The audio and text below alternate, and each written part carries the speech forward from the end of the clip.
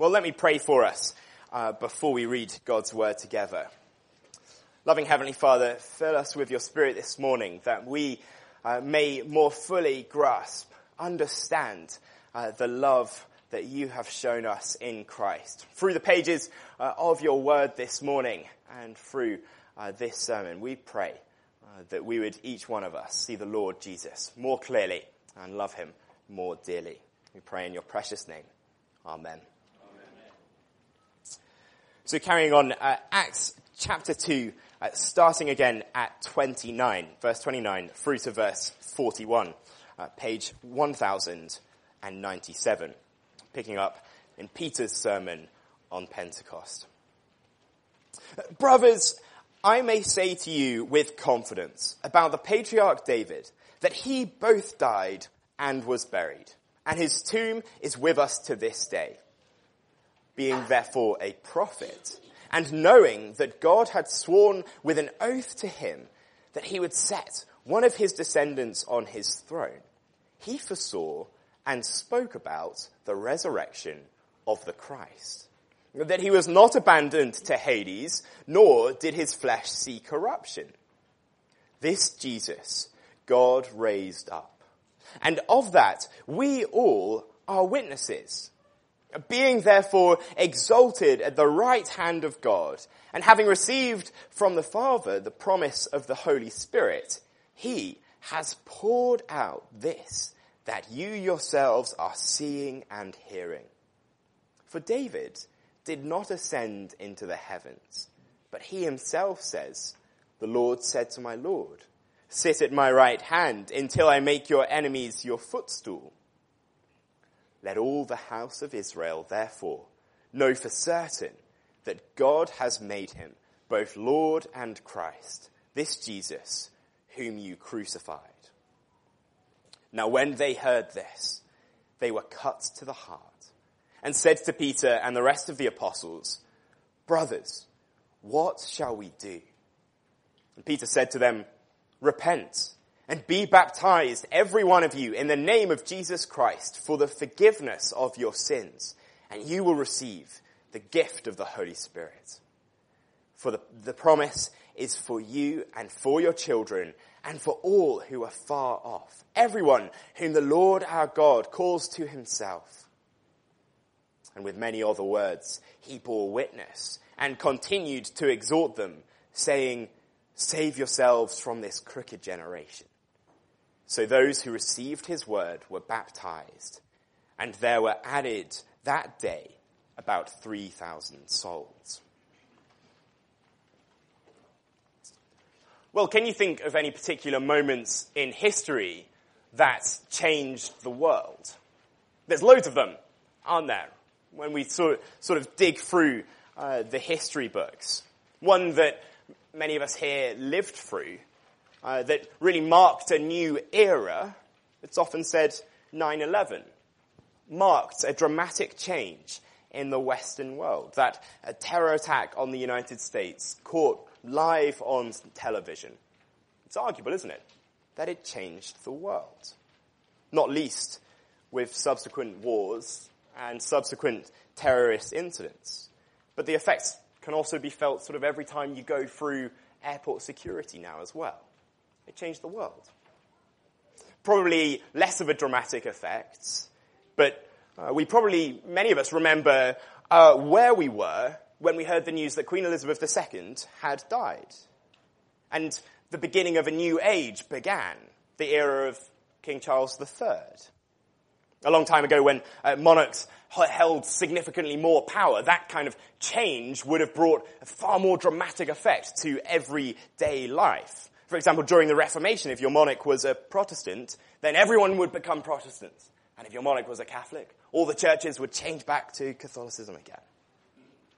Well, today, we're looking at a monumental event, a world-changing event. We're looking at Peter's explanation of an event that marked a new age, a new era, and the radical change that it caused in the individual lives there and subsequently all throughout the world and throughout history.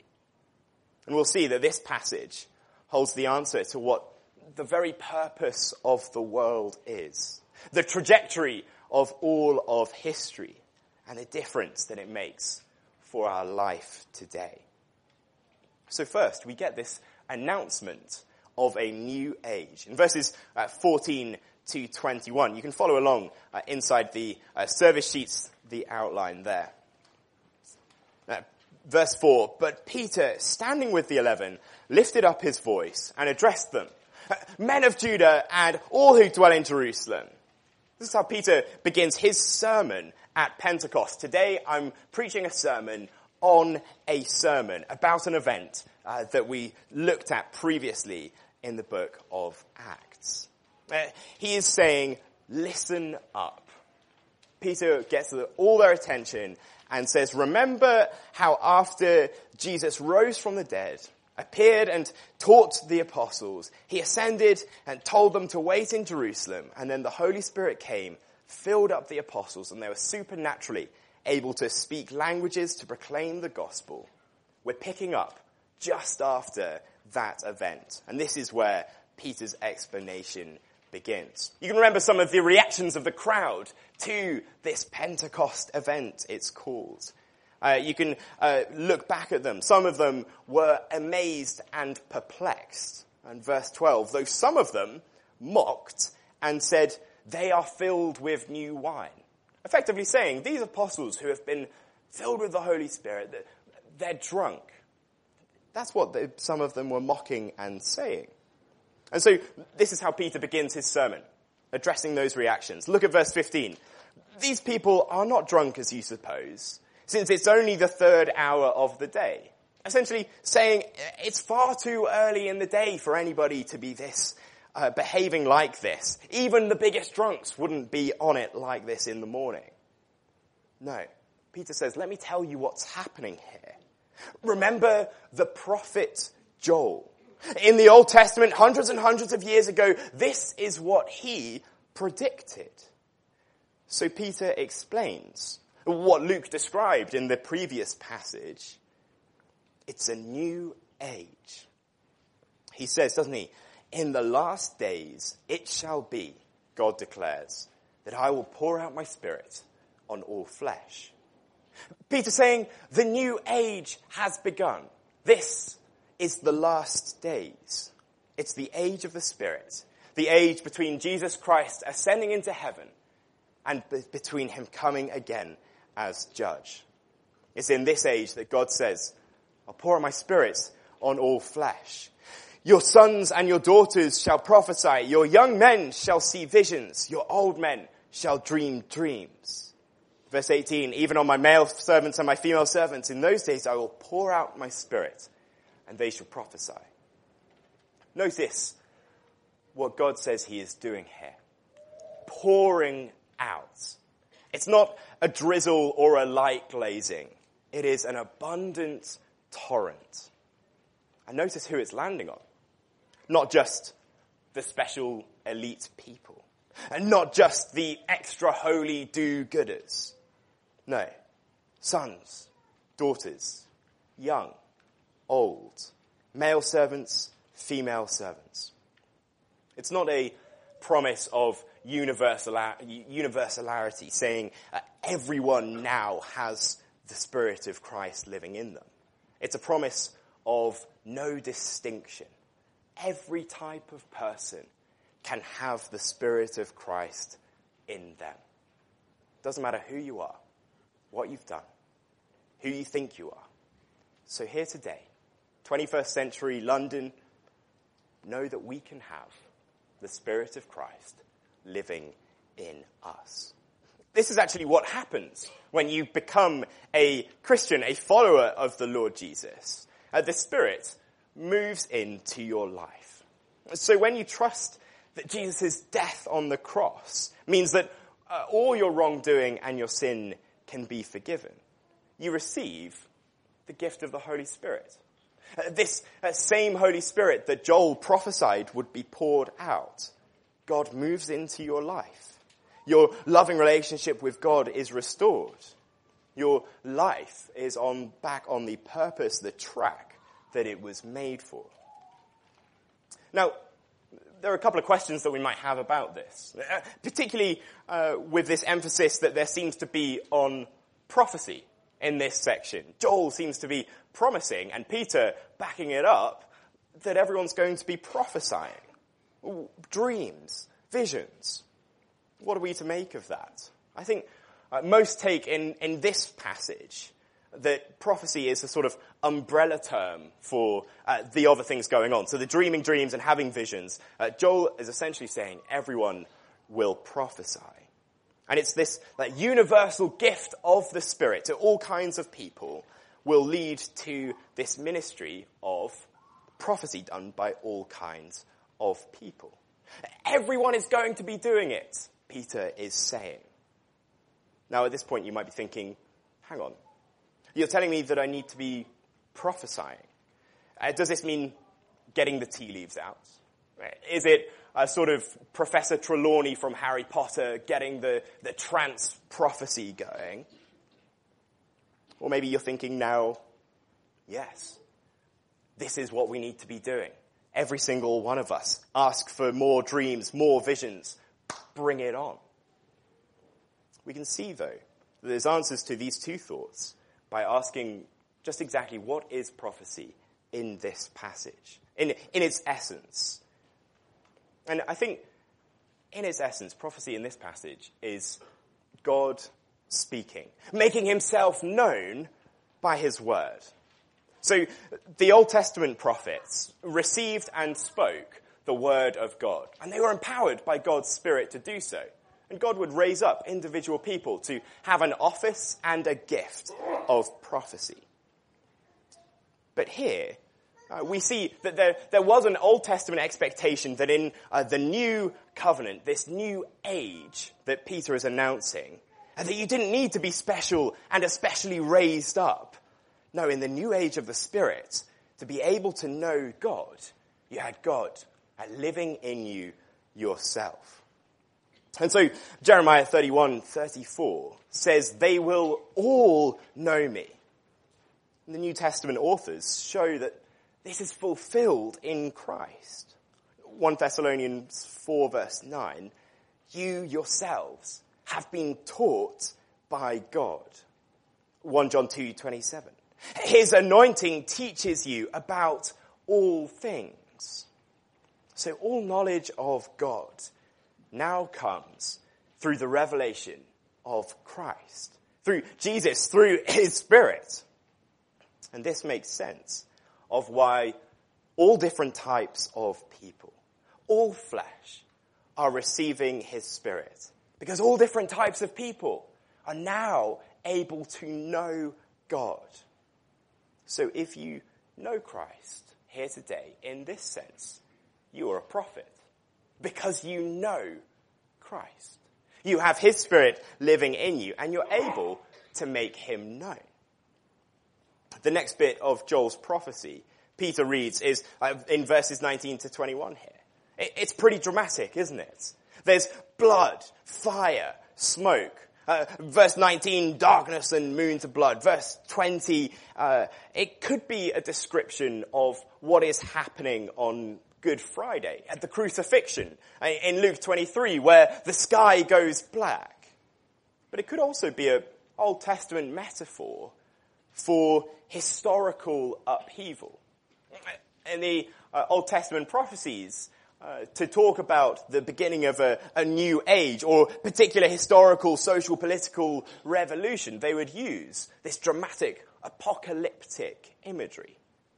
So Joel could have been predicting here that this is a radical turning point in history. A new age has come. The Spirit of God now lives in his people. In the time between the day of Pentecost and the day of the Lord, when he comes again, with this new age comes a new opportunity, doesn't it? Can you spot what that opportunity is? It's in verse 21, where everyone who calls upon the name of the Lord will be saved. Everyone who calls upon the name of the Lord will be saved. This is the new age.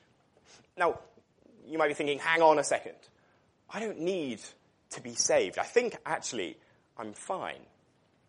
But the hard-hitting truth of the Bible is that we do need a Savior. And none of us are perfect. And our imperfection separates us from God, who wants a loving relationship with us. And so we need our imperfection, our sin, the Bible calls it, we need it forgiven. It is the new age that we live in. The new age of the forgiveness of sins. And so we'll see what it looks like to respond to that offer when we look at the response to this sermon from the first hearers. But it's this event, the new age, that means the world is never the same again, because the followers of Christ have God living in them by his Spirit. But our next section reveals there is a new king. A new king. Peter declares that Jesus is the king. In fact, the whole sermon really focuses on Jesus. But this section begins with verse 22, focusing on his life. Look what Peter says with me. Verse 22, "Men of Israel, hear these words. Jesus of Nazareth, a man attested to you by God with mighty works and wonders and signs that God did through him in your midst, as you yourselves know." Jesus, a true human, was accredited by God through supernatural acts, miracles that amazed and signified, showed his very divine nature, that he himself was God, and his ability to provide true everlasting life. So when we read the gospel accounts of Jesus' life and we see him doing miracles, Peter is saying, read that and understand who he is. He is God. God, in fact, proves that who Jesus is by doing all these miracles. Moving then on to his death, verse 23. Jesus was delivered up and crucified by lawless men. But it was all part of God's definite plan. You see, God's justice demanded retribution for our wrongdoing and sin. But Jesus paid the ultimate price, making forgiveness and reconciliation with God possible. The crowd here, Peter says, you crucified him. Now, there may have been some people listening to his sermon in that first century context where they were present at the trial of Jesus. And they did remember it. And they were there. And they know absolutely everything about it. But we know from earlier in the book of Acts that lots of people would have traveled to Jerusalem for a particular festival at this time. And he's speaking to a great big crowd of people. And he says, you crucified him. Well, what does that mean? That he's accusing them all. They weren't all the ones who drove nails into his hands. They weren't all the ones who hurled insults at him as he died on the cross. Peter means it is because of sin that Jesus died. And so Peter is accusing them. And the shocking truth of it is that he, when we read these words, accuses us here today. You see, we, each one of us, are sinners and need forgiveness. The forgiveness that was bought by the blood of Jesus on the cross. You might think, well, hang on a second, I'm not that bad. You can't really stand here and accuse me of it being my fault that 2 millennia ago Jesus was crucified. Imagine it just for a second, though, that you lived your life with a tape recorder around your neck. But rather than recording the sort of ambient sounds and a lot of your voice going through the ages, it records your thought life. Every single thought you've ever had. Even the ones that you don't want anyone to know about. Now, every single thought recorded on that tape recorder, imagine then that tape recorder is sent to everybody you know. Would you want your boss to listen to it? Would you want the colleague who needs everything explaining twice to them to listen to that? What about your parents, your friends, your children, your spouse? Every such thought that doesn't love God or our neighbor, every such action, word, deed deserves justice. And so what Peter says to the crowd, he could say to us today. This Jesus, you crucified him. You killed him because of your sin. Because Jesus paid the ultimate price for your sin.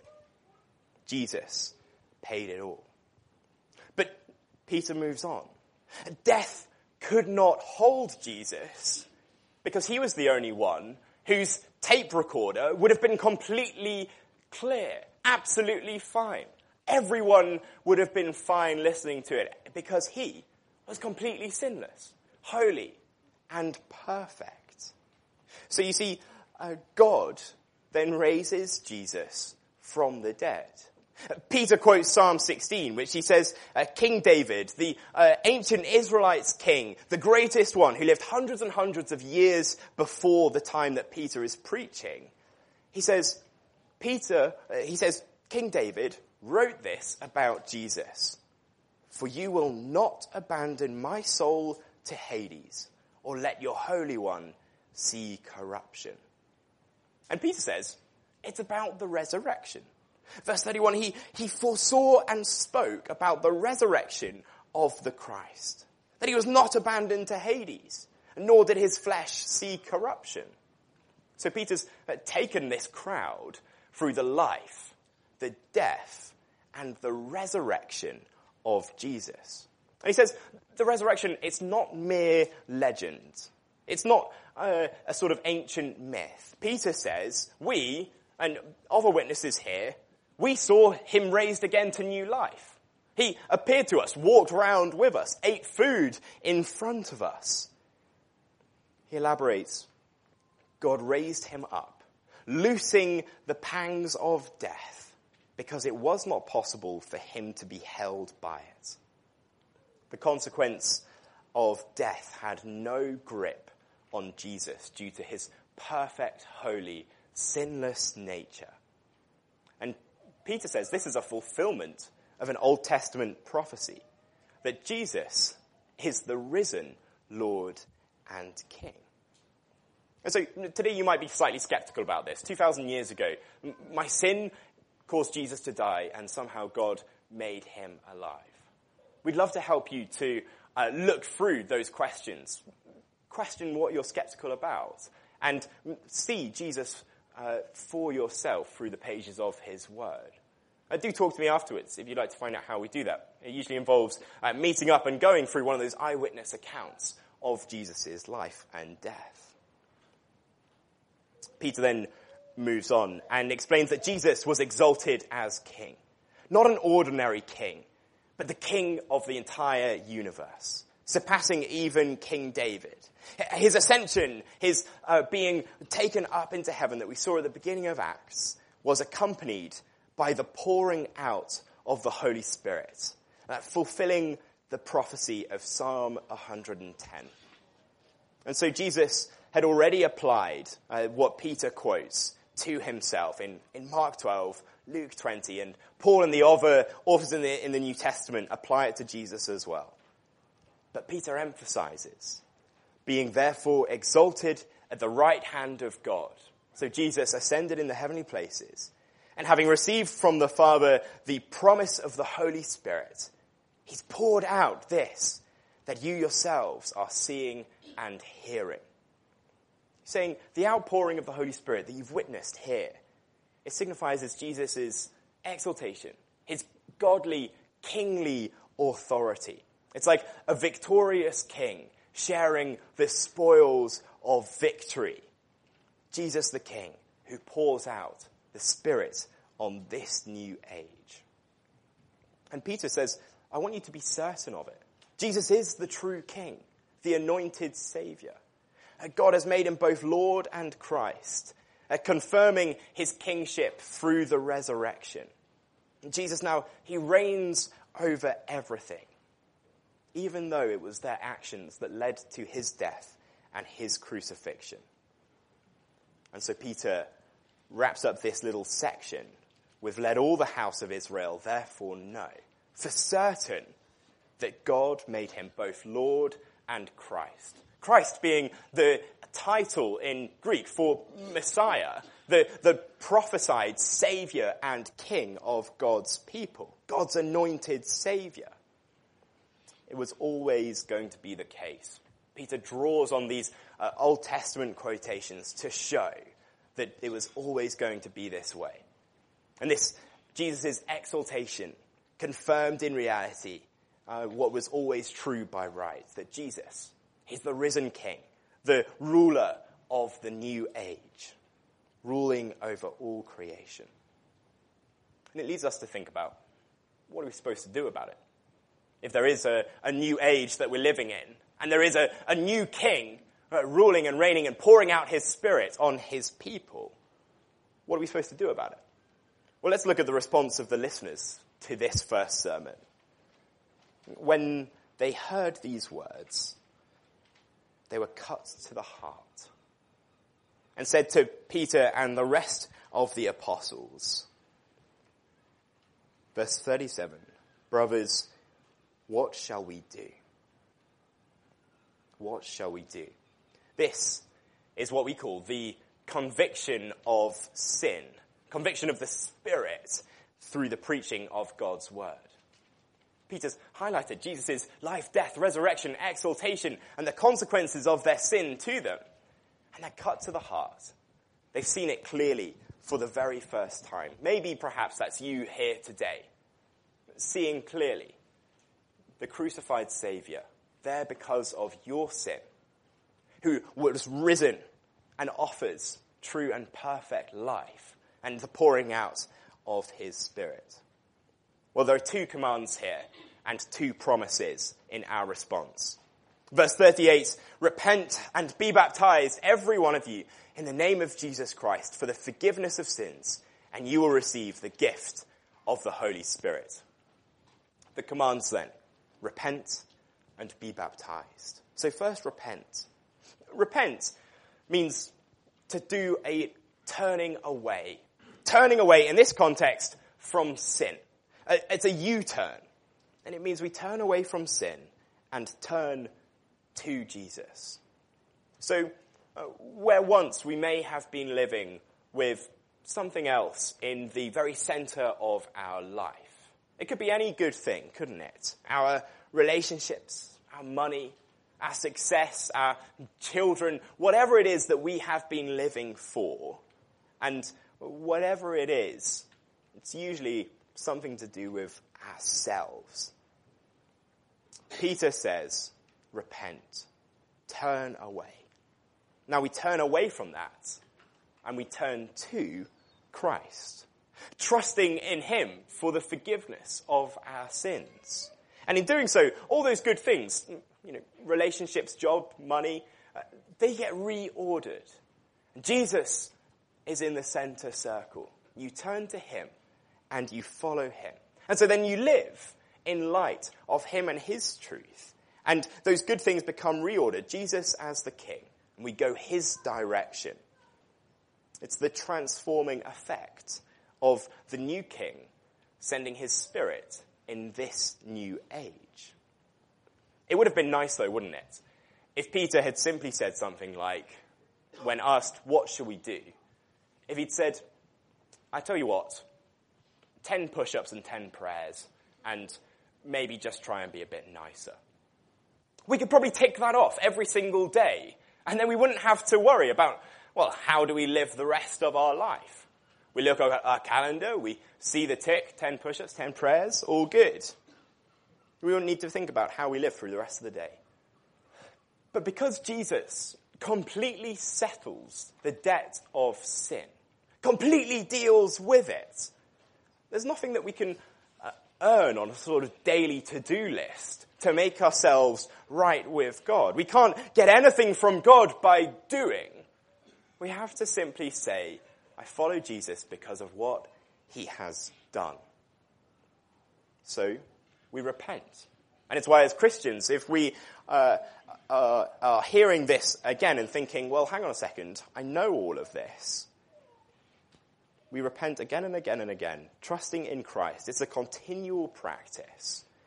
And while repentance and faith is sufficient for all our sin, past, present, and future, if we aren't in the practice of continually actually making that deliberate effort to turn to Christ, it would all be too easy to turn away, wouldn't it? And if this is your first time hearing this morning, let me encourage you. Make it your response. Make it your response. Repent. Turn away from sin and follow Jesus. Put your faith in him, the Son of God, God himself, who did really live, Peter says, was really crucified, really raised, was really buried, he really rose, and he really is the ascended King. All so that your sins and wrongdoing could be forgiven. It would look something like praying to God and saying sorry for your sin, thanking him for sending Jesus so that your sin can be forgiven, and trusting in Christ and asking the Holy Spirit to help you to live for Jesus for this day forward. Praise God for this wonderful plan, this wonderful command to repent. Next, there's be baptized. Be baptized in Jesus' name. This is a sort of clear public token of repentance and belief in Christ. And so we carry out this practice, even on the barge, 21st century Britain. It's a sort of a washing sign that says, I've trusted in Christ. Baptizing those who put their faith in Jesus, going under the water, signifying dying with Christ, being washed of all sin, and rising out of water, showing that we're united with Christ in his resurrection, showing that we have a new life in him. By being baptized in the name of Christ, we acknowledge we want to live for him, under his authority, acknowledging him, subscribing to all he teaches, serving him, and trusting in all that he has done. So if you aren't baptized here today, we'd love you to have that done. We'd love you to be baptized in the name of the Father, the Son, and the Holy Spirit. We want to help you do that. Baptism is the natural first step on a Christian's journey. So when we turn from sin to Christ, the first step should be, let's get baptized in our local church. Take that step. And if you have been baptized, then ask the Holy Spirit to help you to live in light of the promises made at your baptism. That you would turn to Christ every single day, remembering the grace that means you're united with Christ in his death, his resurrection, and look forward to worshipping him face to face. Those are the two commands, and they come with two promises as well. So two promises. The first is the forgiveness of sins, isn't it? Every sin ever committed by you, every sin that you will ever commit, you receive forgiveness of them when you accept Christ. Peter's very clear, isn't he? That the crowd, this is a promise for them. It's not just for the apostles, not just for people we look up to, the ones who give most to charity or anything like that, live the best lives. No. Peter says, it's for you. It's clear that they weren't looking for the best or the particular elites. Look at verse 41. So those who received his word were baptized, and there were added that day about 3,000 souls. 3,000 who Peter had preached to and accused of crucifying Jesus, guilty due to their sin. The promise is that with repentance comes a completely clean slate. Not just clean, completely new. If it is your sin holding Jesus to the cross, it is his holiness that you receive in its place. You know, someone from the midweek ministry here at the Barge was telling me recently how it felt knowing that he was forgiven of all his sin for the first time. He said the first time that he trusted in that promise for himself, It was like he'd been walking around his whole life in black and white, and suddenly everything was colourful. He said it was like a real freedom, imagine a burden of sin weighing us down, becoming all-consuming, viewing all of the lens through our shame or guilt. This is a promise that if we cast our burden on Jesus, we receive complete forgiveness. Full, complete forgiveness of sins. If you're thinking today, I can't really think of anything that I need forgiveness from. I'm not that bad, really. Certainly not as bad as some people. But don't we see that if Christ isn't the identity and source of all meaning for us, the object of all our worship, then we're not living for him. We're living for something else. Effectively saying to our Creator, we want nothing to do with you. Peter says, you need to be forgiven. Turn and be forgiven today. A gift of the Holy Spirit. You'll receive the gift of the Spirit, verse 38. The Holy Spirit, it's God himself, brings our dead, sinful hearts to life. He moves in, lives within us, unites us to Christ, and transforms every area of our life to look more like Jesus. So today, let's be thankful for God's glorious Spirit moving into our hearts. And let's live in light of that reality. Because when the Spirit moves in, it means we have to change. Not out of a spirit of rule-keeping or some kind of people-pleasing, but a spirit of love. I've told this story before, but a friend of mine growing up, he was renowned for having the sort of legendary house parties, the sort of thing that you might hear about in a local newspaper. He loved doing them, and they were crazy. But then one day, his grandmother, getting very elderly and frail, moved into their house. And from that day, the house parties stopped. Not because he didn't want to do them anymore, but because he actually loved his grandmother more than he loved throwing a mental house party. You can think of it like the Holy Spirit moving into our lives. We have a greater love living in us than all other things. And so when we turn out not out of obligation, but out of love. And the Spirit gives us strength to do that. So if you look at the commands of repent and be baptized, and you think, how could I possibly do that? How could I possibly follow Christ? It looks impossible to me. The gift of the Holy Spirit gives us strength and helps us to love God more than we love our sin. These promises are for you. Peter says, therefore you and your children, all who are far off, everyone whom the Lord calls to himself. It's not just for the apostles. It's not for the already baptized, but it's for those listening, for their children, for all subsequent generations, all who are far off, not just the Jewish diaspora among the nations, but even the Gentiles, those from non-Jewish backgrounds. He says it's for you. Today, 21st century, Canary Wharf, Isle of Dogs, Mile End, wherever you're from. Here today, 21st century London, this is for you. So what will your response be?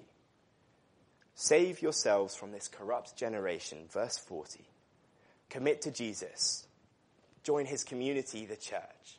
The response from Peter's sermon was extraordinary, wasn't it? 3,000 people accepted his message and received the forgiveness of sins. They were baptized. And it was all from the preaching of this word. We'll go into see in the rest of the book of Acts how this movement, beginning here, with Peter's explanation of the new age and the new king, the new age of the Spirit poured out, the newly exalted king, the response of repentance and faith, being baptized and receiving the forgiveness of sins, the gift of the Holy Spirit, transforms the entire world. Let's take a moment, reflect on what we've heard, and then we'll pray together.